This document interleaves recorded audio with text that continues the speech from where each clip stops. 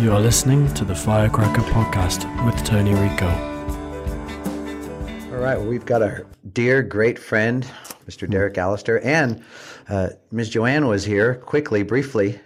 She fled. She was almost like your attorney, came in, walked you into the room, and then she quickly disappeared. But, it was great for that. We got to see her real quickly. I'll say hi to her and catch up with her in a little bit. But welcome back to the studio, Thank you. Derek. Thanks. Appreciate you Great to being be back here. in there. And I really appreciate, you're always so humble when you say, hey, if you got any time, I'd really like to do a podcast. Oh, but man. the door is open always for you, sir. And Well, be careful what you. that's okay. That's what all right. you offer I there. get myself in trouble because I all the like to time. talk. Yeah, that's okay. I get myself in trouble all the time. Yesterday we were at lunch with Doug Myers and Don Menard, and Doug had kind of shared some personal business of one of the coaches at the table, and then he looked at the coach and he said, "You should not have ever told me that." Which means if you tell me that, I'm just going to tell everybody anyway. So, I got it. anyways, welcome back, and Thanks. we're in the middle of a kind of a great, interesting fall that we're going to get to a little bit. But I always like to try to catch us up with people and kind of either reintroduce or make sure that people understand why we're doing this, what our relationship really is, where it comes from. So, the first thing I'd like to ask you is just, now we've got on-deck softball and on-deck measurements. Yes. Yeah. One and the same, different? No, One's- very different. Yeah. Very different. Everything started with on-deck softball. The genesis is the same, but now they're very different. Mm-hmm. Everything started with on-deck softball, which was based on my basketball recruiting models. Mm-hmm. From my history as being a basketball coach. And the way that you took notes as you evaluated players, or was it an actual service within basketball? Oh, that's interesting you say that. Yeah, because there's no question when I evaluate players, there's a basketball influence. I get told all the time by Joanne and Heather and everybody, you look for certain types. And that's probably true. Sure. Because basketball has a different look than football or wrestling or whatever. So To me, what's always been amazing is the size of the basketball players and the agility and dexterity that they have to perform every type of move athletically that there is. And given their size, it's amazing. So how would you describe what you look for, how it compares to basketball background? I think that long linear look, I think that has something to do with athleticism. That being said, maybe the greatest athletes in the athletic world are those offensive, defensive linemen in football. When you combine weight and strength and speed and explosion, those people are And they continue to get bigger, faster, and stronger. Yes, yeah. And most of it legally now, but that's crazy how it continues to. Remember the first 300-pound lineman? Oh, yeah. Was it Ogden or something like that? But he was like a freak. That was a long time ago. Yeah. Now. And now that's what they look like. And they almost look normal. Yeah. Because they're so well proportioned. But till I stand next to one of them. Yeah. It's when I was coaching in college, we'd run into the football guys and they're massive. We coach tall guys. Yeah. But then you run into those football offensive linemen, and as you get closer, they just get bigger. It's like coming up to a house. Right. You look at it from a distance, it looks okay. And then as you get closer, it's like, whoa. And then when you see the level of athleticism that translates to NCAA, and then that level of athleticism that translates to the NFL or the NBA, and now even, baseball wasn't always known as you had to be super athletic and you could play it, get away with things back in the day. But now even that's very athletic. There's some great specimens. So that model coming over from, the way that you evaluated players fit nicely, because I always believe that in softball we need models to come in to show us how to do things. Yeah, absolutely. And I think that's true in any sport. You talk about baseball. When you look at Trout and, those guys judge, those are big dudes. Right. It used to be baseball players were like smaller, not smaller, shorter. Could look like your average Joe walking down the street, your regular guy, yeah. Right. And now there are these guys that could play basketball or whatever, that are pretty long and strong, and see those more guys athletes today that seem to enter sports almost with the business mindset. So I compare to, kids playing a sport from they're 4 or 5 years old and really loving what they're doing, and then it all manifesting maybe to a professional level. But I think today you have more athletes that maybe didn't love the sport that they're in the profession of right now. They just were playing it. They're very good. Maybe they have some genetics and things just, who's not going to spot a 6'4", specimen that can run a 4-something 40 or this or that. But there seems to be more business athletes today than ever before. Yeah, well, wasn't Todd Marinovich, wasn't he one of the first that was developed by his dad? Yeah, there you go. Right here out of Orange County, I think. And that has to go hand in hand with knowing that you have an ability to provide for your family for a long time. Right. So that's how everything kind of escalated. When you look back at the salaries of the baseball players back in the 70s, and I know everything's relative, but I think of one time I saw a post on like the Cincinnati Reds, the Big Red Machine from the mid 70s, and the salaries of those players, which we could probably look it up, but by today's standard, you'd say, wow. Right. The wonder Pete Rose is signing autographs for a little cash on the side and stuff. So. Yeah. And they used to go get jobs in the off season. Yeah. Back in the day. Yeah, that was it. When you think about that, that's crazy. So I don't know. I don't have a strong opinion about this, but I think, boy, for what all of those players did for this great sport, I'd just like to know, and I know they have pension plans and things like that, but I'd like to know that their place is secured in the sport, because where would we be without it? Nowadays with the obstruction and things like that, we wouldn't have Pete Rose. Right. What would have happened to those plays at home plate? That's really true. Yeah. And it seems really like right now that the field or the base runners sliding right into the base, no longer coming out. Remember when I think it was Reggie Jackson in the 76 or 77 series against the Dodgers, and he was on first base, and it was a double play ball, and he just hung out by first base. He didn't run to second base, and he stayed and he waited for the ball to be thrown. Yep. Remember? And it hit him in the arm. Yep. Yeah. And that's right. Did you happen to see any of the game last night, the Dodger game? We watched a little of it, but went pretty late. Yeah, and I'm getting older. I don't stay up quite as long as I used to. Their pitcher, Hill, laid down one of the few bunts that you see nowadays. Came from the pitcher, but he's so competitive. He was running inside the baseline, and as the ball was coming by him going to the first baseman, he kind of waved his hand like he was trying to swat the ball down. Something you would do in kickball, or something you would do like out on the playground or something like that. Wow. Little different sense of competitiveness. Now there's one thing about that. Joanne is a huge San Francisco Giant fan.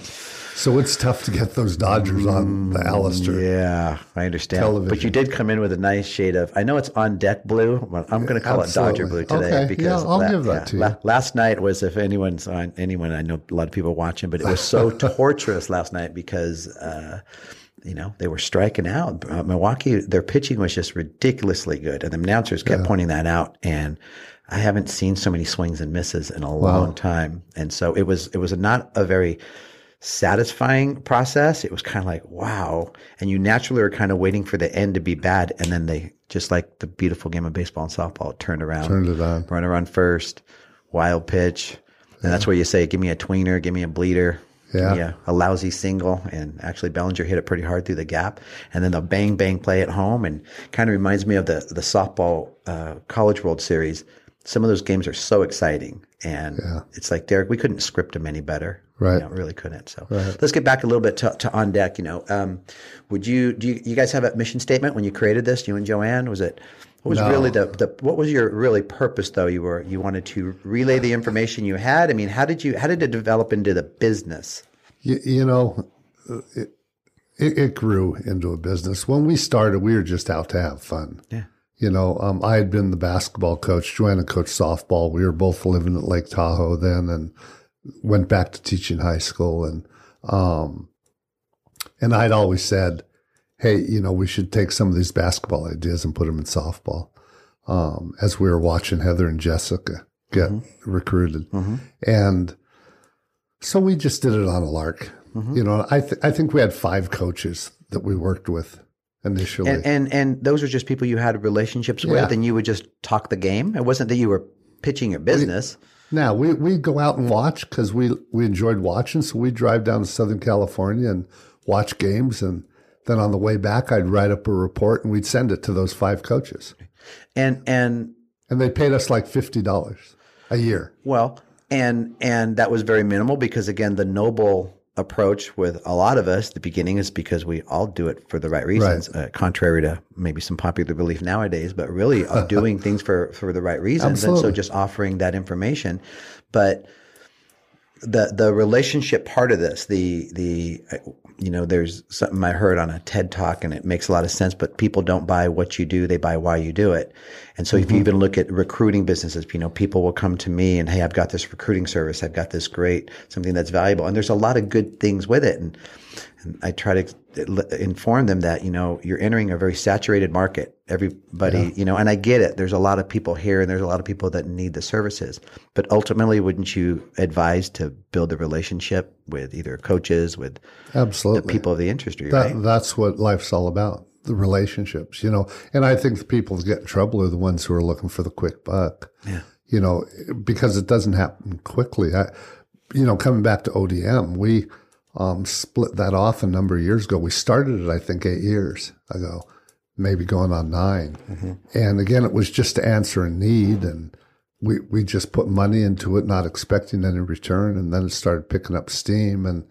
But still, it just kind of went along, and it got bigger and bigger, those numbers in the college world. And then within the last 18 months, whoo, baby. Yeah. I mean, it has blown up huge. And why would you say? Because of the recognition of testing, the need, the increased value? I mean, why would you say it's continued to pick up speed? And well, like everything, I think once people realize the significance of it, then it becomes valuable. So the college coaches recognized that they could understand a little bit more about the players that they had and that they were recruiting, and that's by knowing these numbers. That's important to ask the question, well, why? Why should we test? Like we have the camp this weekend, right? And understanding the cost efficiency and fighting for the dollar. And so why do we need to pay for this? Why do we? And I always want people to understand things. Excuse me, because we only want to provide things that are of value. Right. But that is the question: is that it does increase your players' Absolutely. value. Well, I think on 2 levels. Last weekend when we were out at Rosetta Canyon, I had 2 World Series head coaches say on that first day, Derek, when are we going to get those numbers? And so tremendous value to the college coach. Mm-hmm. But for the player and the parent, it provides those numbers to the college coach, but it also gives them a baseline. Sure. We have averages for junior high school, 9th, 10th, 11th grade averages. We have college averages for D1, D2, D3. So I think if you're a parent and a young lady, you look at those averages, you look at your scores, and you say, wow, I'm really good at this, or wow, I'm a long ways away from this level. And so then, hey, how do we fix that? How do we get better? That's what it's all about. And that value is important because of everyone in the market trying to be recruited. So even though the structure has changed, thankfully, but you're still trying to create a competitive edge. So anything and everything that you can do. So on our end of it, we still want to advise and guide people and help them reduce their cost overall, but be efficient to where they are plugging in, because often it's not the glamour of something that's really expensive that might be plugged into this big, vast network, but it's really the reliability that you have. And again, I'll go back to the relationships and the credibility that you've developed in the industry. And again, that started with just talking with people. Yes. Not selling players. No, not at all. Not pushing information, but having conversations. And then people, and again, I want coaches to really understand this, because, if our coaches walk up right away to a college coach and right away the first thing is, introduce and then stick a profile on their face, you're kind of disconnecting a little bit, and I always encourage them to thank them for being there, let them know where all your information is. If they need anything, they know where to get it. Absolutely. As opposed to the hard sell, because in the end, that creates that little bit of tension. And I think people could really benefit by understanding this approach that you've taken. We've tried to take it not only with our players and people in the organization, but with our competitors, people we compete with on the field, which we'll talk about here in a little bit. But in the end, it's deeper and it's more effective. What are you testing? So what exactly are the tests that? So we have sprint testing, the 10, 20, and 40. We have a 5, 10, 5 shuttle, which comes out of the football world. But it's very, very good for softball. We have all the bat metrics from Blast. We use Blast, which is, I think, the best unit going these days. And what do you like about Blast? Why would you say that? Is it? I think the numbers are very, very consistent. I think they're real.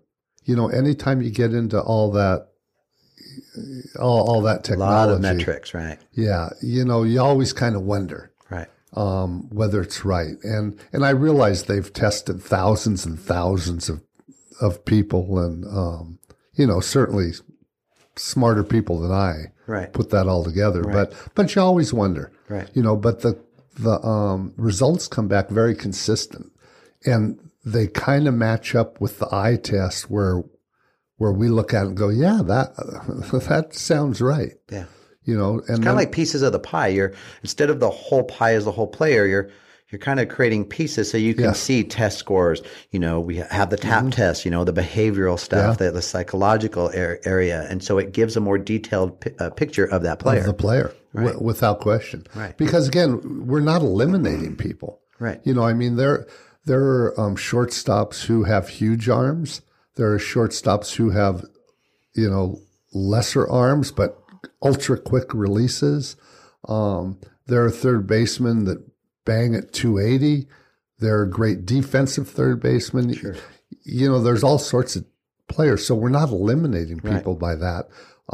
We're just showing them what their strengths Highlighting are. different strengths. And then showing where their weaknesses Which are. allows a college coach to say, look, I've already got this. I need this, Exactly. Because in the end, it's a complement of everything, right? Exactly. Yeah. And you bring up the TAP test, which is that mental assessment. Again, it's something that if a coach knows what the young lady, what the player is all about, what makes her tick, then it's easier to work with that. Work with that person. That's really an inside look to the player. Now, Yes. that's taking a look. And again, with all of the projects and all the great things that we have rolling out, that's still something that we have to get behind and push out. I know I've got it connected with our coaches. Rob has been amazing. Rob Pike, the founder, and he's just been amazing to work with. Yeah. He assimilates and he customizes things for us. We've got a tab on our website for it. So, but that's another area that these players can gain advantage. And again, I want our parents and families that are listening to this to understand that there's a cost of doing business in softball. It shouldn't mean that you need to refinance your house to cover everything. And so, where do we advise to spend their money? If you don't spend it, I tell our coaches sometimes you can sit in the window at Starbucks and use the internet and people can see you there. But have you really experienced Starbucks? And for maybe for some people, that's what it is. It's like our certain organizations, excuse me, or attending certain camps. But are you really investing in what that is there for? Because there are certain services and products that, if you invest, you're going to increase your value. And that's what I believe our families and people need, because where do they get sound advice? Keeping up with the softball Joneses can put you on the wrong side of things really fast. Oh man. Yeah. I mean, if you don't choose wisely, but I think there's so much value in quality things. We had the event this last weekend and we had almost 100 coaches, I think, come through there. It was the Southern California Organizational Challenge. Yes. I'm never good with titles and things. Yeah, I'm not good at that. The first time that we brought it down here, and what your vision was to, and you had done this already in Northern California? Yeah, well, something similar to it, but not to this extent. We didn't have the competition, and I thought that tournament on Sunday was super. Yeah. Well, tell me what your vision was, and because this was a great weekend, it really turned out great. So anyway, I think when you link yourself to quality, so even though we had 100 coaches or whatever, I think any kid that said, hey, they were in that, perks up the ears of the college coach, I remember doing something with you several years ago where we came out and tested at one of your events. And you made an interesting comment. You said, by being, and this was 5 years ago, by being in this, you're getting yourself ready to perform in front of the masses when that time comes. Sure. And so I think all the things you do, providing you can afford it as a family, you don't want to mortgage the house or anything, but I think all those things come together at some point.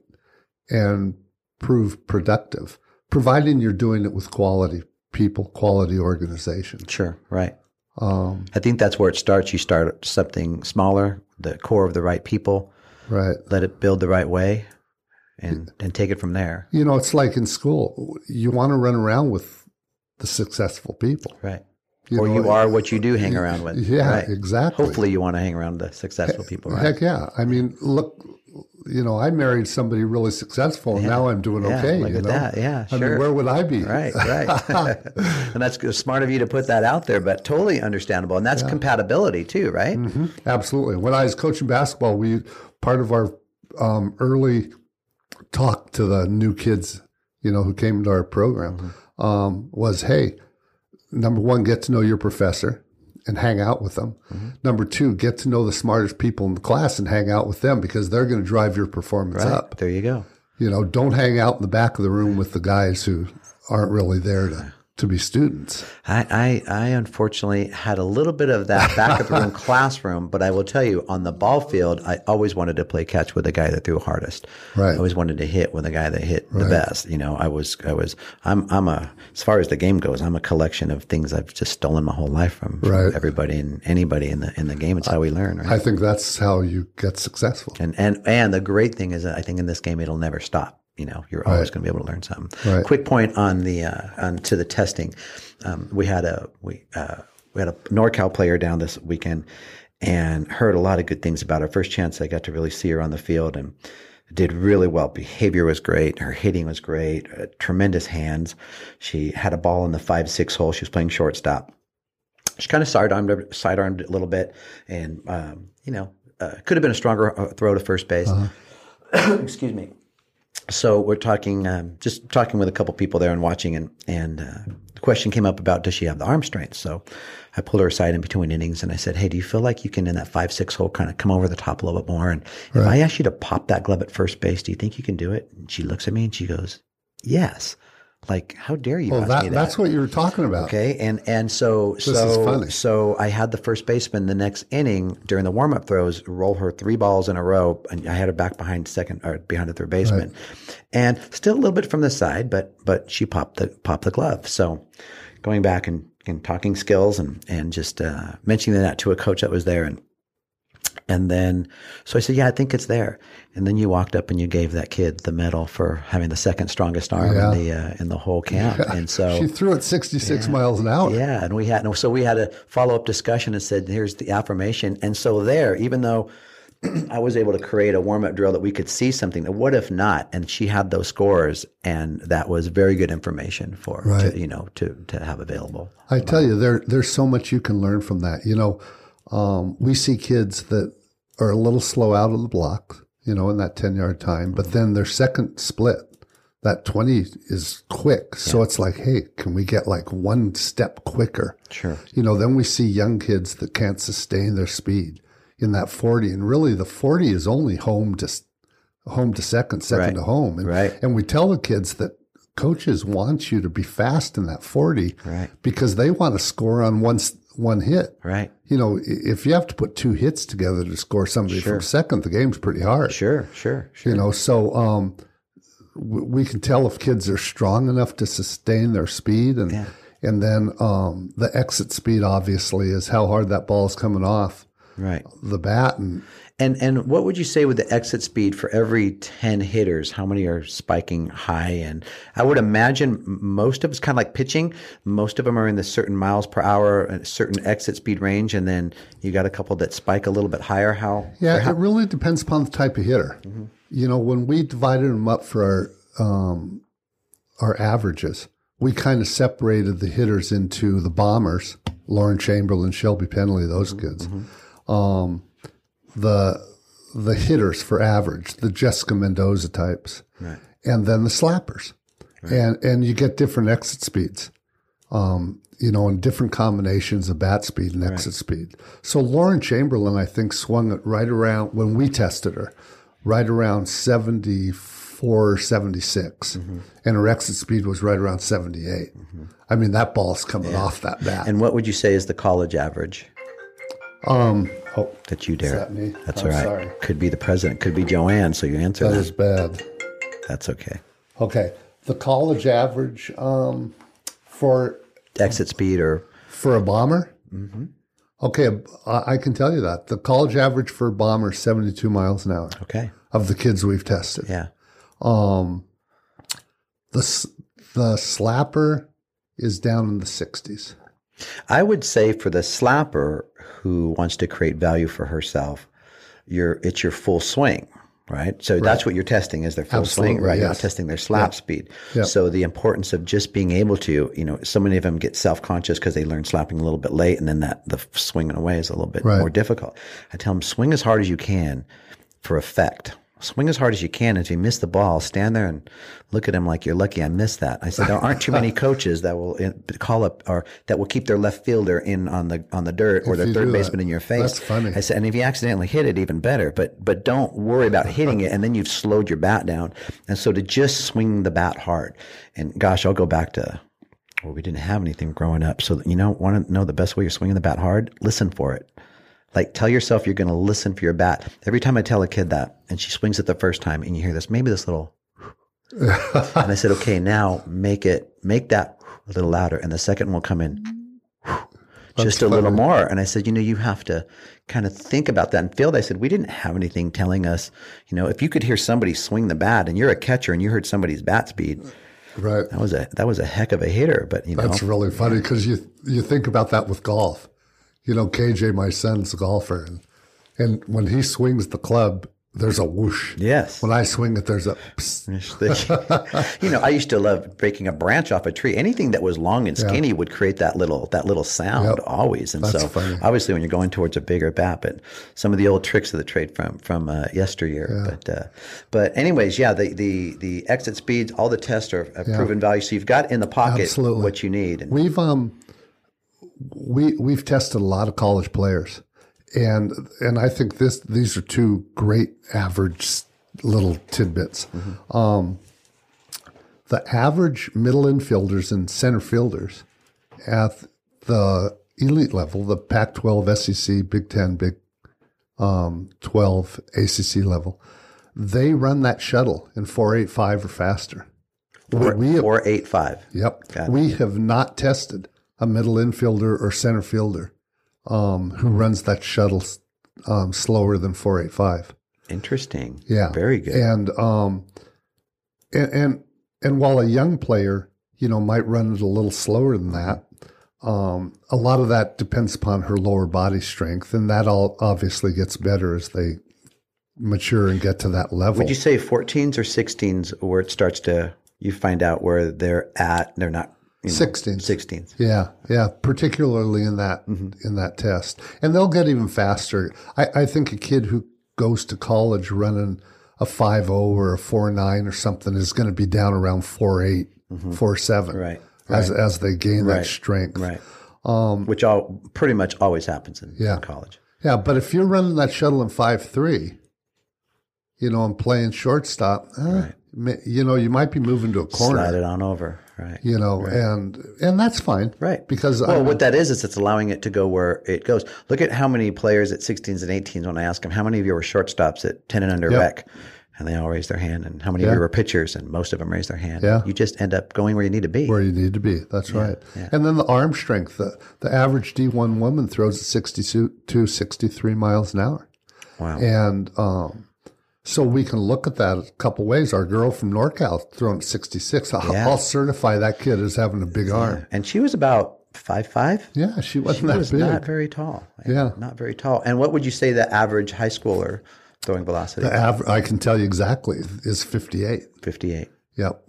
Now that's interesting you bring that up because while we've tested high school kids, we still tested elite high school kids. Right. So I think if you went over to Ocean View High School and just took somebody who wasn't a travel ball 54, player. Yeah, they'd probably throw it smaller. So higher end, right. Yeah, so 58 represents, a solid travel ball. You use ball. that as a standard or just almost a goal or as an indicator and just kind of a general indicator. It just gives you kind of something to shoot for. Absolutely. And then you take the girl who's throwing at 52. Well, let's look at that 52. Are her mechanics bad? If her mechanics are bad, then let's get to somebody and get that fixed. Yeah. If she's just young and small and, not strong yet, kind of weak, Right. but her mechanics are good, well, she's going to grow up and it's going to get better over time. But if you're throwing at 52, Yeah. and you know that the high school average is 58, and when you get to college, you got to be up in those 60s. Yeah. Let's get to work on that. Sure.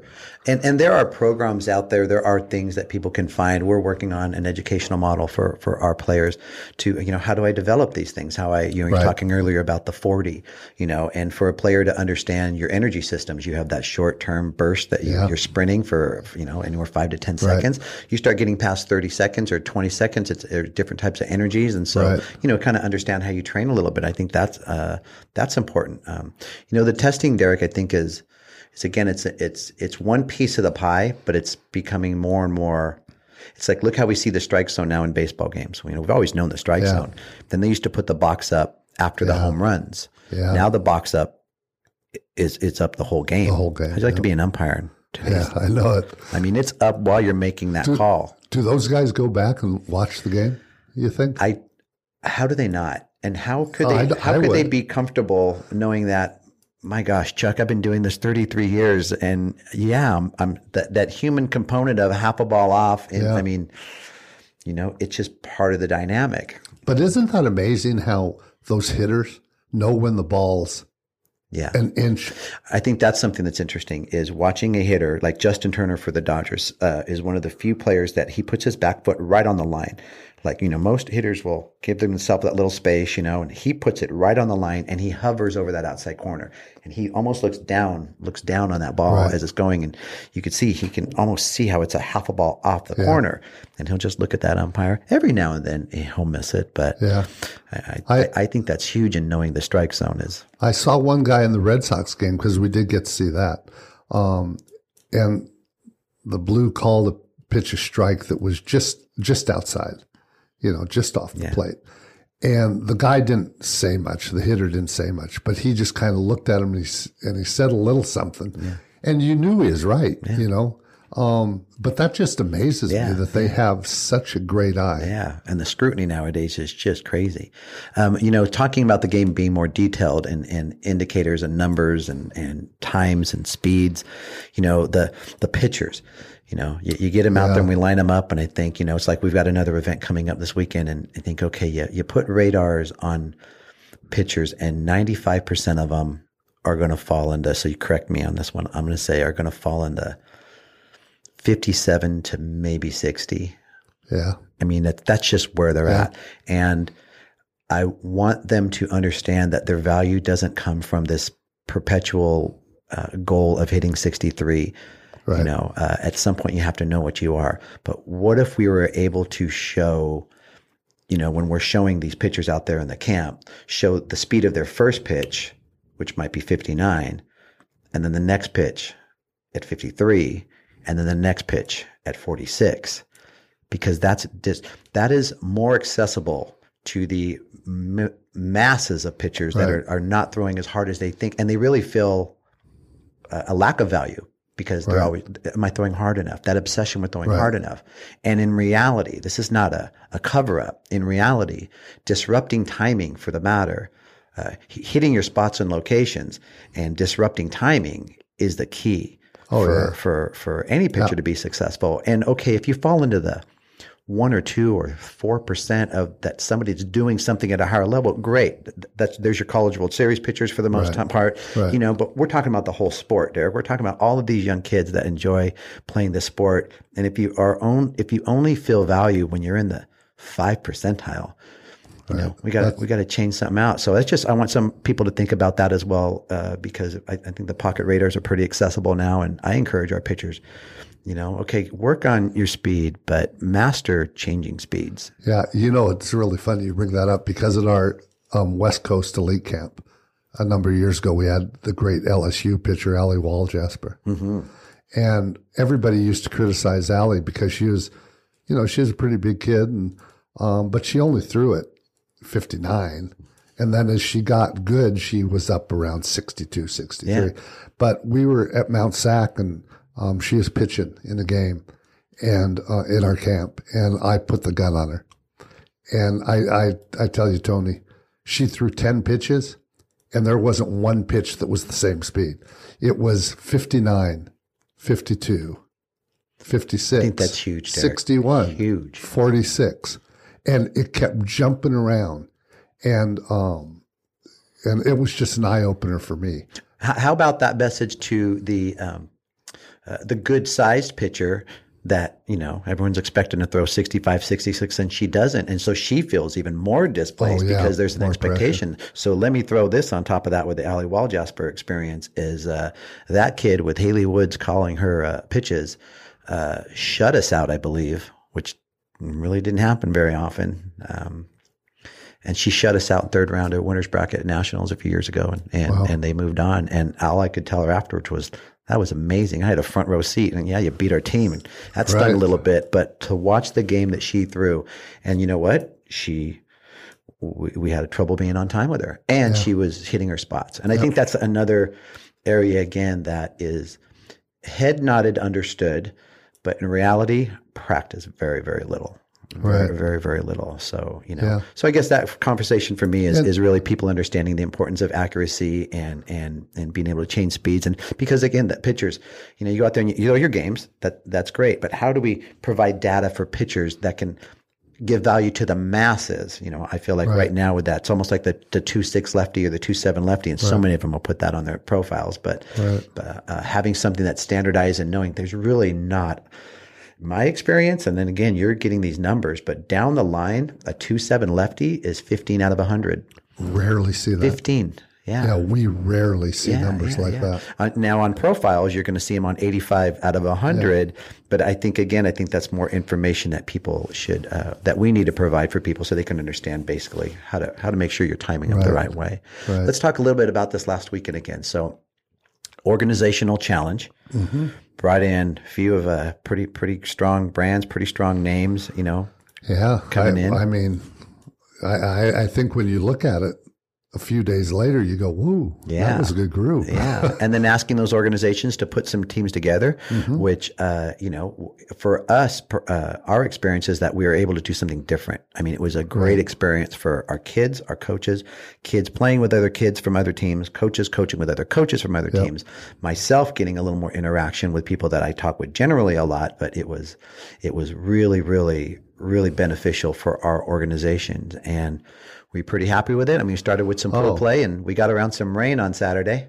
Yeah, I mean, I was ecstatic. I mean, number one, just because it was unfortunate everybody else was rained out. Yeah. And for some reason the rains held off at Rosetta Park. That was crazy. Yeah. Yeah. But I thought the energy was tremendous. I thought it was great to see the different organizations with their different coaches, working with these kids, and some kids who were familiar to them, other kids who were unfamiliar. Sure. But in a high level competition. Sure. I thought the workout went great. The Fungo guys did a great job. Yeah. That defensive field was humming. Kept it moving, right? And I don't think it could have gone any better. And, did you find that some college coaches found out they had a better time than they thought they were going to have? Because a lot of them hadn't been to that venue before. Yeah, they didn't know. Yeah. They didn't know. There were a couple who kind of knew what we were doing, but we don't promote that all that much. And but the ones who were there were like, "Wow, this is really good." And one of the great coaches in this country came up halfway through Saturday and said, "Derek, never change this." Nice. So I think it's just going to get better and better. In the years ahead. Yeah, it was a lot of fun, Derek. Yeah. And was it Breakers and Monarchs in the final, or Breakers and Monarchs, two of the older teams? Yeah. They brought a little bit older squad, and which is good. Our puppies got an education from Brant Bordeaux and Breakers. He's an unsung hero to me in softball because I feel like he's unappreciated. let me take that back. Unrecognized, because Unrecognized, he's yeah. a guy that doesn't market himself. He doesn't push himself out there. But I tell people, you see this guy out there with that white beard. Let me just tell you something. You watch everything he does. He's one of the smartest guys in softball. Yeah. He really is. And he does a great job coaching. And he had that, got the best out of that drop ball pitcher. You might know her name, but best out of her. And our young little 8th grade puppies got a little education from Brant. Yeah, but your young kids did a good job. They were fun. Yeah. I tell you, they got deeper than I thought they would. Yeah, they were fun. You know what they had is kind of what you would expect. I guess the term is a lot of them were kind of full of piss and vinegar. They were very, very feisty, very fiery. Right. Didn't back down from the moment, but at times didn't know what to do with the moment. Right. Right. And they were kind of attacking it with fire but that's, to me, that's what you want to see. Right. When you're watching, Absolutely. some of the younger. I mean, you had some good players out there. Yeah, it was fun, Derek. There were. It was fun. Yeah. Oh, you had some real good kids. And we're not, our major push with this organization isn't to extract the best players, put them on the best team, and win a championship as a priority. Yes, we're competitive, and yes, we compete for championships, but we are a culture-based organization. So you had mentioned the energy at this event, and I describe it as this event on its first time around had a culture already. There was a feeling, there was a vibe, and it wasn't an accident. There was a certain approach by, those that created the event, and I want to say a lot of us that came in our relationship. So I think together, because anytime you do something for the first time, even if the weather's great, there's problems, but it's all, to me, how you handle those problems, how you mention those problems. I mean, I can't give enough credit to the Triple Crown staff, Jeff, Doyle, the UIC with umpire, the crew at Rosetta Canyon. Ooh, Eric. They were amazing. They were amazing. They were truly amazing. I mean, you just don't see that type of commitment. The calmness from Jeff, to me, was critical to the success of this event, because he would just walk up and, rather than us see his stress for everything that was going chaotic, because that's just what they do. They put out fires. But I thought that was seamless. And that grounds crew was out there at 4:30 in the morning. Yeah. Eric was out there, lights were on, and he was working on that first field. Yeah. So we could get it rolling. We're going to set him up with some firecracker gear this weekend. So this weekend we've got an exclusive event, or a first time event. It's the Batbuster Firecracker deal. And we've got the camp in the morning with on deck measurements as a station in that camp. And then we're going to be following with a couple of games for each team, First time event, there's going to be a learning curve. There's going to be some things that we're going to love, some things obviously we're going to learn from, but I'm really, really excited about that. And what I was thinking of is we met with Eric probably a couple of weeks ago and asked him, what time we could get out there. And he said, you let us know. I mean, he's willing to meet us as early as we need. And you just, what time are you going to don't hear that.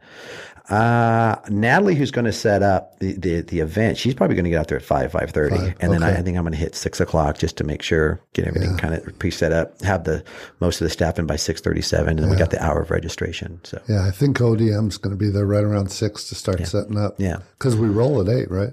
We roll at 8. And you're going to do, while the kids are warming up, you're going to do your quick talk to the parents and kind of give them a little deal. So we're really excited about that coming up this week. And this gave us 2 weeks of kind of some outside of the box events. Yeah, I tell you, again, I don't like to drop names, so I just don't. But one of the great coaches in the Pac-12 said she is so excited for this weekend. Yes, because she'll get to see a lot of Batbusters and Firecrackers. Yeah, and when you go to regular events, you kind of chase the Batbusters and Firecrackers, and to have them all in one venue over the course of 48 hours, that excites the college coach. Right. Well, and that's as you attended one of our get-togethers and kind of the starting points of this vision, and that it really is. It's a non-agenda, to the industry. That's not the purpose. It's really to take our experience and the success of our organizations and then combine them,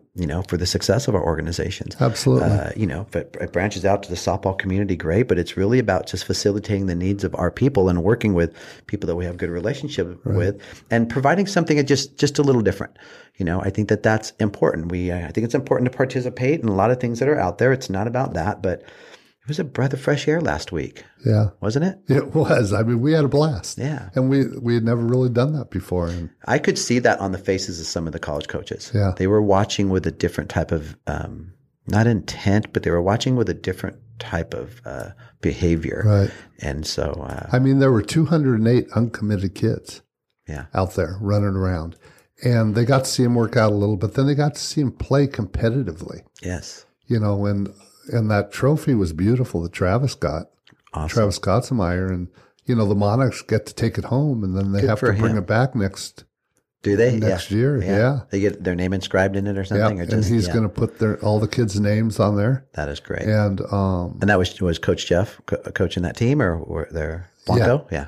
Good for Jeff him. Blanco, yeah. That's So, big for the organization. Absolutely. They did a good job. And like I said, they're a little older, Yeah. but that's cool. That's okay. And They're uncommitted. They had the needs. Right? and I'm sure some of those other organizations are going to come back with pretty stellar groups next year. Well, to yeah, get I after think him. some that maybe are pretty competitive and maybe didn't finish, and maybe that wasn't their priority. But I think everybody learned. Right. Definitely second time around, it'll be great. yeah, everyone's going to shore it up a little back bit. to Brent Batto. That guy's always got players down there with the Breakers. He's always good It's for really years upon amazing. years upon years. I never really said anything when you brought him up, but he's one of the great gentlemen in this game. He's a guy that you don't realize, he's looking at you and competitively he's cutting your artery here, he's cutting your artery there, Yes. he's doing this. And you don't, if you're not careful, you don't realize he's basically getting your team to do just what he wants. And you have to really watch everything he does, because I tell our players, it's one thing to know how the car works when you're driving, but it's more important to know what the other drivers are doing. That's what tends to keep you alive. And that's really the insight that I try to give our players as well. This week, what we're going to do, a little different format, is the camp's going to go from 8:00 in the morning till around noon. And we're going to mix all the Batbuster and Firecracker players together. Wow. And they're all going to run through all camps. So we're not going to divide it into a Firecracker camp for Firecracker players and Batbuster camp over here.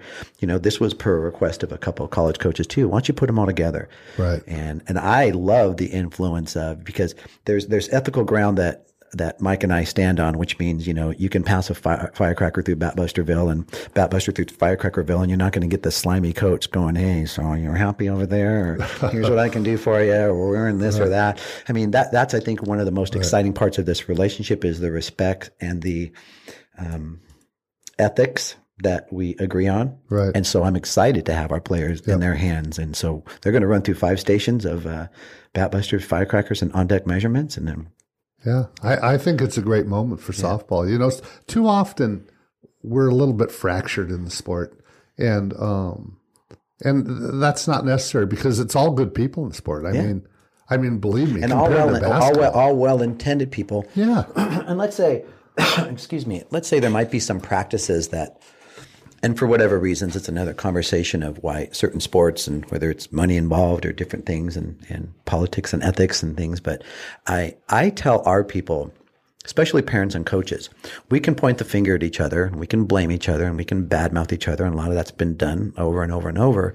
Or we can look at the fact that with all the people that make mistakes, I can tell you, and I'm trying to think, maybe 1 or 2 people that were malicious or had, maybe a criminal mindset, but 99 point something percent you're dealing with people that are just make mistakes. So, are they stealing money, or do they mismanage money? Those are 2 different things, right? Does he not care about kids, or did he slip and use profanity at the wrong time? So, to lump them all in with the murderers and I think that we have to understand. And then on the parents' end of it, I don't think parents mean to apply undue pressure on their kids.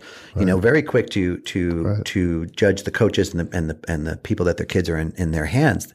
But I believe that when you're talking about finances in front of your kids, you don't know. I mentioned this. I said, you don't know if your daughter is going to be okay with hearing that you can't afford the camp that she needs to go to. Right. One kid's going to be okay, just understands that's what we go through. Another one will feel like, I'm causing this on my parents. Right. And in today's age of kind of emotional wellness priorities and different things like that, I said, if we as parents and coaches can realize that if we work together, and when something breaks, rather than point the finger at each other, let's help each other and let's build it so we leave something behind, so that the next set of parents, the next generation come up and they have something to step into, instead of more arrows, hatchets, tomahawks, and scalps laying all over the place. Absolutely. I mean, the parents are wonderful. At every single one of our tryouts, because we have these tryouts to get into our events, I talk to the parents and I say, hey, 99% of parents are great, 1% are crazy. Yeah. And they all laugh, and probably a few more are crazy than 1%. But I think they just need direction. Yeah. Because without direction, what would we do? We don't know what to do. So sometimes it gets crazy. Sometimes it's judgmental, but the bottom line is they love their daughter. Yeah. And you have to respect that. And, absolutely. And I think it's okay to put your arm around a crazy parent and say, hey, you're crazy. Well, empathy goes a long way. Yeah, let's change up here a little and figure this out so it works. I think when you've had that finger pointed at you and told this, that's an obvious approach. I think when an experienced dad can come by and give him a pat on the back and go, hey, I can remember almost every time that happened to me. Hey. Right. You okay? Like you don't need it. Let's just listen. You don't need it. That calm voice of just, you kind of turn back, and I can remember some key points in my life of someone just coming up and going, hey. Absolutely. Asking me if everything's okay, and then me yelling, yeah, and then realizing, no, everything wasn't okay. And I need we all need our checks and balances. Yeah, absolutely. You married yours. Right? Absolutely. Yeah, there you go. Yeah, she's pretty good with that too. Derek, this time just flies by, and we're going on an hour of this already. But I want to make sure that we covered everything. We covered our events, a little bit of the history, our relationship.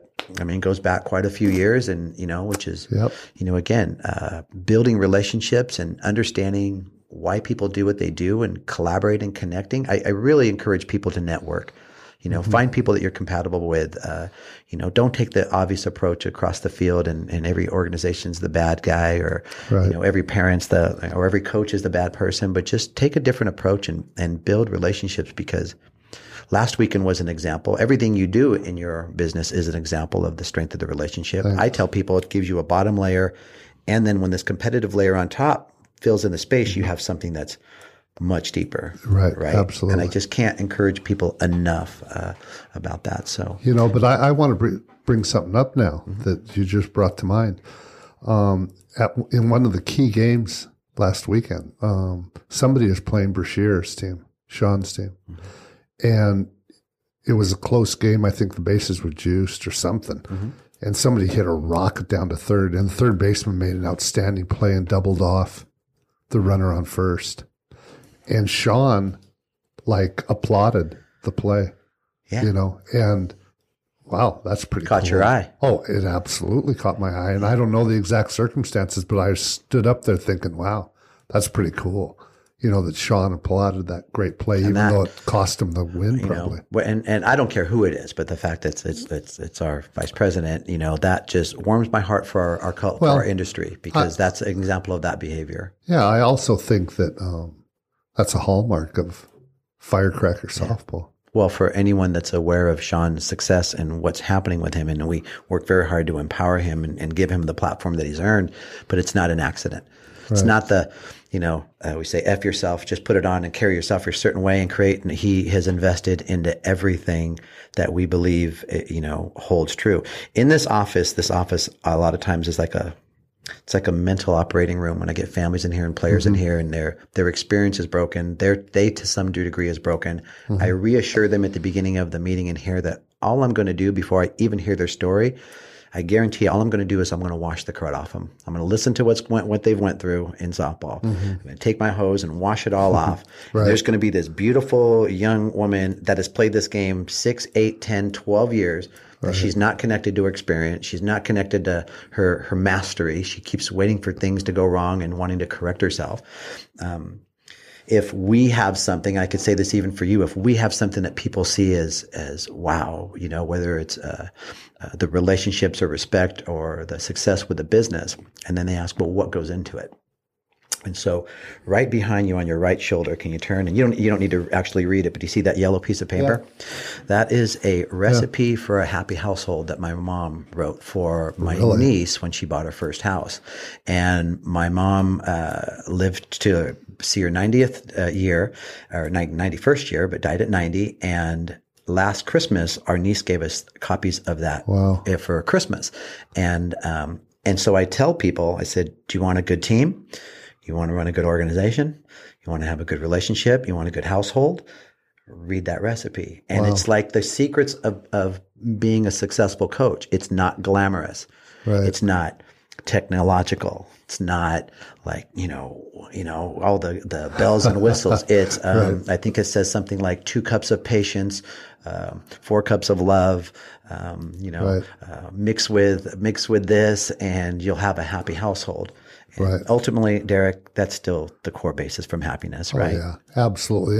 And I think, coaching basketball, that's a little rougher. You coach guys, and guys are a little edgy and all that. The young women, they're incredible athletes. They're selfless athletes.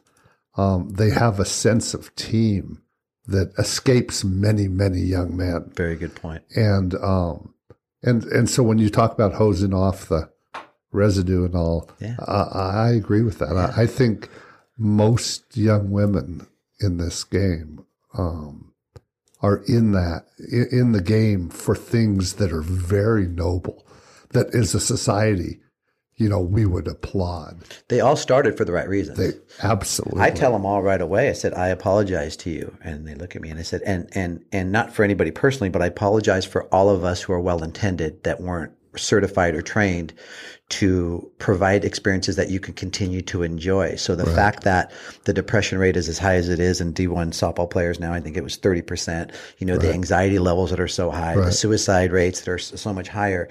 And so when we look at it, I said, it's almost like we took you to the playground and you started playing on the slides, and then we started telling you how to slide faster, and we started telling you how to swing higher. And then we started getting upset when you didn't get a turn, and we started getting upset when you didn't slide fast enough. And we changed the playground for you. And now here you are in the playground that you originally went because you loved, and you'd be at the park, and now you're sitting there and you're waiting to be yelled at, or you're waiting for this self-criticism, as you said. The way the young female's mind works, there's an attachment to, I don't want to disappoint people for so many of them. My dad, the team, the worst fear is striking out, letting people down. I mean, it's the worst fear for every player, but men are just different, to our oldest day, we still think we have a nice looking shot, or we can still swing the bat. But I think that's important for people to understand, because I'm often empathizing with our dads and saying, look, when you learn to talk to her the way you do with your wife about maybe a dinner that didn't come out perfect, but you're not going to say anything, or she bought a dress that maybe you're not going to say anything. And then somehow in softball, it's like, let her have it. Let her know what we think of the shot, or this or that. But that's usually because they love them and they want it. Oh, absolutely. It's best for them. Absolutely. Again, that's one of those bridges in here. If I ask a young lady, what's your greatest source of stress in softball? And I was kind of surprised when this was happening at first, but she would go right here. She'd go, him. Yeah. And just point right at him. And to the dad, it's just like, oh, right here. Yep. And I said, okay, wait a minute. She didn't mean it like that. She just answered my question. So like when you tell her, you're dropping your shoulder and what were you doing? We worked on that. You didn't mean it. Right. But she took it like that of her hitting. I said, like I said, if you tear down her dinner that she cooked last night, she's going to take it as she doesn't cook good. So I said, just use that. All I did was create a little balance. So the next time in that car ride home, understand the approach, because I guarantee you, you can tell me I don't have a good swing. I'm going to tell you you're a knucklehead. You don't know anything about a swing. But tell me I'm not a good dad. And then the fear of knowing what we aren't as parents, or where we fall short. Right. Oh, that hits a guy right where it hurts. Oh, man, I'll never forget. We had just moved out to Texas, where I had gotten a job at Stephen F. Austin. And our youngest daughter was a catcher. And I was a little crazy. And I can picture it right now, Tony. But there was a play at the plate, and it didn't go her way or whatever. And I went a little sideways, yelling and kind of acting stupid. We got in the car, and our daughter said, it was kind of quiet. And she goes, Dad, I don't ever want to see you do that again. Oh, my. Talking about that dagger. Yeah. I spent the rest of her career of travel ball in high school watching from left field. Yeah. Just because I didn't want that anxiety and that tension, because I couldn't handle it, obviously. Sure. And I obviously wanted to respect her decision. And she was able to say something. A lot of them can't. Yeah. And I think, Derek, that's part of what I want people to hear as well, too. That's part of your story. part of my story. Are you kidding me? Anybody that grew up with me, and not that there'd be anybody in elementary school that listens to this, but we just go, well, let me tell you about Tony Rico in elementary school. He'd punch you in the arm if you didn't kick the ball hard enough, or, so that's all part of our story that goes into it, which I think is why we relate to people that when they're still learning. Yeah. Hey, we're going to finish up with some kind of fun questions to kind of get you to know you a little bit. These are really easy. All right. Okay. So just kind of roll with me on this one. I could pick out some easy ones for you. All right. So on a scale from 1 to 10, how strict were your parents? 8. An 8. Both mom and dad? Dad was probably 9. Mom might have been a 7. Mine a 7. Still pretty high. They were pretty strict. Pretty high standards. Yeah. We couldn't get away with much. Yeah. All right. And they knew where we were. And did that stay with you, or did you? Just kind of, you always kept your own kind of borders and kind of boundaries. My dad passed away in 2009, and my mom's still alive at 92. But I still think she would reprimand me if I did something that she didn't approve of. Yeah, I'd say definitely with my behavior. What was your favorite toy growing up? I know I'm taking you back a couple decades. My basketball. Your basketball. Absolutely. I went down to the park all the time by myself. So there was a park you went in and had a hoop, because some of us just shot on the side of our garage or hit the we had roofing. that too. We had a dirt court in the back. Yeah. And we had a dirt court in the back with a 10-foot hoop, and we had another hoop on the back porch, like on the slab, that was only, probably 6 or 8.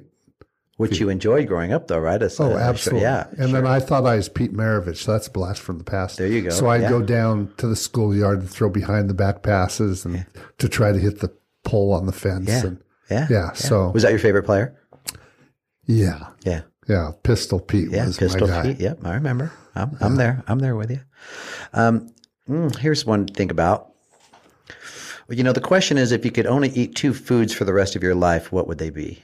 Oh, man. So go into your favorite foods. It's like, your birthday, and you get to choose any. Foods? Yeah, and not what your doctor says you can and can't have. Let's forget that, because I'm at an age now where that's limited. Yeah. So dishes or foods? What are your weaknesses? Either. What pops in your head first? Well, I was a Dr. Pepper fanatic for years, and then 4 years ago I gave up soda. Oh, man. How you doing? I'm doing well, but now it's like I don't want to break the streak. Yeah. It has nothing to do with, so I'm kind of irritated with myself for that. Okay, but commendable.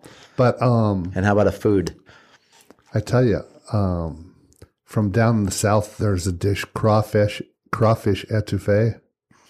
Oh man, what's the etouffee? What's that? It's a sauce with a roux, and it's kind of a smoky thing with crawfish. They use crawfish for bait out here. They eat it. It's a delicacy there. It's a delicacy down south. Yeah. So is that something you find when you head into the south? Oh, man, I look for it. Yeah. I look for it, and I eat a lot of it. Is there a particular place? Papado's, which is a chain restaurant down there. And I'm not big on chain restaurants. Sure. Their crawfish etouffee. Right. Excellent. There you go. That's what we wanted to hear. If you had to live in a different state, where would it be? As I get older, Arizona. There you go. Just because I want to get a little warmer. The weather. Well, you're still up in Lake Tahoe. We're up at Lake Tahoe. It gets cold. Does that mean are you shoveling? We have the big snow blower, but we have to shovel some. Sure. We had 14 feet in our front yard. Sure. 14 feet of snow in our front yard 2 years ago. Wow.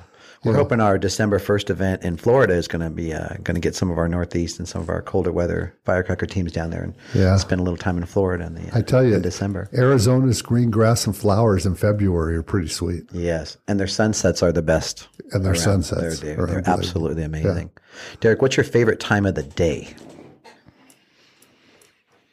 I'm kind of into that evening. When things are done? Yeah, I have great memories of the sun setting and, being on the golf course or being out and about and kind of that, as the day is kind of winded down. Yeah. Moment. Nice. So. I like it. What food could you never bring yourself to eat? So the opposite end of that spectrum. Something you wouldn't try if I put in front of you. Oh man, if you haven't seen me, I don't eat. I eat pretty much everything. Do you? So nothing. You're not. No, I couldn't eat like tongue. or something like Good that. for you. All right. Yeah, So you're not couldn't do that. All right. Yeah. Okay, we got a couple more here. What are your pet peeves? Got any pet peeves? I'm sure you do. Oh man. When people Yeah, I think when people are inconsiderate of others, you know, and it doesn't matter who that is. I remember stopping a father one time who was whacking his little son. You know, this was up at Lake Tahoe, and they came out of a store, and he was just whacking on that kid. And I just stepped in and said, "Hey, man, you know, we can't be doing that." Yeah. And so, you know, I think you have to be considerate to people. Yeah. And you know, there have been times when I haven't been. Obviously, Sure. we all are. Well, but we're all human, but as far as the things that, you know, for me, I'd say that's the one thing that, especially for my mother, is I'm more likely to not conduct myself very well if I see someone not treating someone else very nice, you know. And I think people need to feel secure and safe. Yeah. And when I was teaching, and even when I was coaching, I had no tolerance for those who maybe tried to dominate Or bullied others, or right. create situations where they intimidated others. Yeah. That bothered me. Yeah. So But I think that's how our community works, though, in creating balance, right? When a certain type of person sees something, and we, you know, I think that's another way that I've described kind of what we're doing to the Batbusters is just we're looking to help create balance for our organizations to things, because things can get a little bit skewed. So, what's the best piece of advice you've ever received? Would you say it could be a coach, your parents? Could have been from your daughter.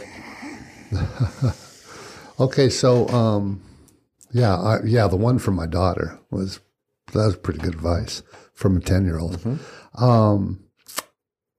There was a book by Earl Red Blake, I think, he was a general at West Point. Mm-hmm. And I read the book because it was part of a thing I was writing about Bobby Knight, and I was studying, you know, philosophy and all that. Mm-hmm. And there was a line in that I really believe in. Evidently, when Earl Red Blake, I think it was Blake, was a plebe at West Point, one of the big generals came and took over West Point because it was in a little bit of disarray. Like the student paper was publishing stuff that was critical of the Army, and you know, it was a little rowdy. Right. And so this general came in, and the first thing he did was he abolished the paper. And what the guy said in his book was what he learned from that was, quote unquote, precipitous action, whether right or wrong, always establishes command. And I've never forgot that. I think I read that and learned that. It's the first time I've heard that one. Yeah, back in the 80s. Mm-hmm. You know, so that line has stuck with me for probably 40 years, 35 years. And that's just that decisiveness that you just, you know, if there's something you want to do, you just got to go for it. So I think that's it's a good way to transition to the last thing I'm going to ask you. And that is, so we could take that statement and advise our coaches that are coaching these teams, because some of them are on this end of that, a little too much. Some of them are on that end of it. But ultimately, you're a decision maker. You're a manager of people. Yes. And make the decision and then go with it. And if you screw it up, then admit it. Own it. Yeah, own it and change, and, you know, don't stick with it, obviously. But, own it, admit to it, and make yourself better. Because when your people in your operation see that you are of sound mind or you're a sound decision maker, they don't question nearly as much. Right. But they will pick up on you immediately if you're strong-arming them or if you're not very decisive. Right. And softball people are proactive. So if you're not decisive, they're going to kick in your cockpit door. They're going to fly your plane. And I think there's a lot of ways to get things done. out there in the world. I think so much depends upon people's personality and, all those sorts of things. So I think there are avenues out there, but I think it's important you pick an avenue and you go for it. Yeah. And see what happens. And find out what works for you. Yep. Right? Yep, absolutely. It was great. At the end of the event, I think I was walking to my car close to it. I saw Joanne on the walkway on the way out, and she had a big smile, and she felt, it just seemed like she was so happy with the event, last week. And the fact that you experienced this together, so you're compatible, but you have this business, and it's just, from my end of it, Derek, it is just beautiful to watch. I mean, I watched my parents, were married 51 years before my dad passed, but that's something that I in my business, I talk to people a lot about, I wish there were more compatibility courses for our kids and even a course in decision making. If I went through my own curriculum, it'd probably be decision making and then compatibility and, definitely financial decision making. They're just different things like that. But, it's been really, really great to watch and be friends with both of you. And, obviously so proud to see everything that you're doing and we as an industry are kind of growing together because it's fun to see people next to you. Right. Well, there's a couple things. Joanne stays in the background. I don't mind getting out there and talking and doing things like this. And she tends to stay in the background. So, but Derek and Joanne in our culture go together. It's not like, absolutely. Who's Joanne? I don't think anybody's going to say that. Nobody says that. Yeah, nobody says that. Nobody says that. But it's nice to see you recognize that. Yeah. And then, there's a couple people, only a couple. And I mean a couple, who recognized what Joanne and I were trying to do years and years ago and embraced it and probably embraced it not because of the product, because there was no product, because of probably because of the people. Right. And that was Tony Rico. On Deck would not be on deck, without Tony Rico. Yeah. Well, and the firecrackers. I appreciate that. Yeah. And all that was, Derek, was supporting good people. Right. Whatever came of the business, if On Deck would have fell on its face, there would have been no difference in our relationship other than there, less of a business, connection with it. But it really is. I guess we'll end the podcast with that ultimate message to people is build relationships, be good people. Now, with all the glitz and glamour of what you think you're chasing, right? So trying to win a championship for coaches in our position or trying to get your kid recruited and the worry and the stress that goes with camps. Are they watching? Did anybody like us? There weren't enough coaches on the, pull back. You're in good hands. Yep. There's a reason why On Deck has the credibility that it has. There's a reason why certain organizations have the reputation and the sustainability that they have. You're in good hands. Our job is to continue to get better for you as families and for our families and continue to learn and lead them the right way and guide them. I'm in a different position, but I love the responsibility of it. And I'm extremely proud to be part of this industry with you and so many other good people. And so after this weekend's event, any downtime, or you're probably heading somewhere right away, aren't you? Oh, yeah. We're up to Northern California and then out to Vegas. That's right. For our elite camp, which is going to be fabulous. That lineup of kids. Oh, man, really, really good. And then out to Chicago and Arizona. Yep. And then a little downtime for Christmas. Yeah. Yeah, that's convention, of course. Yeah, in Chicago, but then it slows down a little bit after that. Yeah, we love Christmas. The Allister family loves Christmas. Yeah, so. Good. How do you not? Yeah, that's awesome. Well, Derek, thank you. Thanks for coming in. Tony. Always a pleasure. Thanks for everything. And looking forward to a great weekend this weekend. Okay, thank you. All right. Thanks for listening, everybody. Thank you.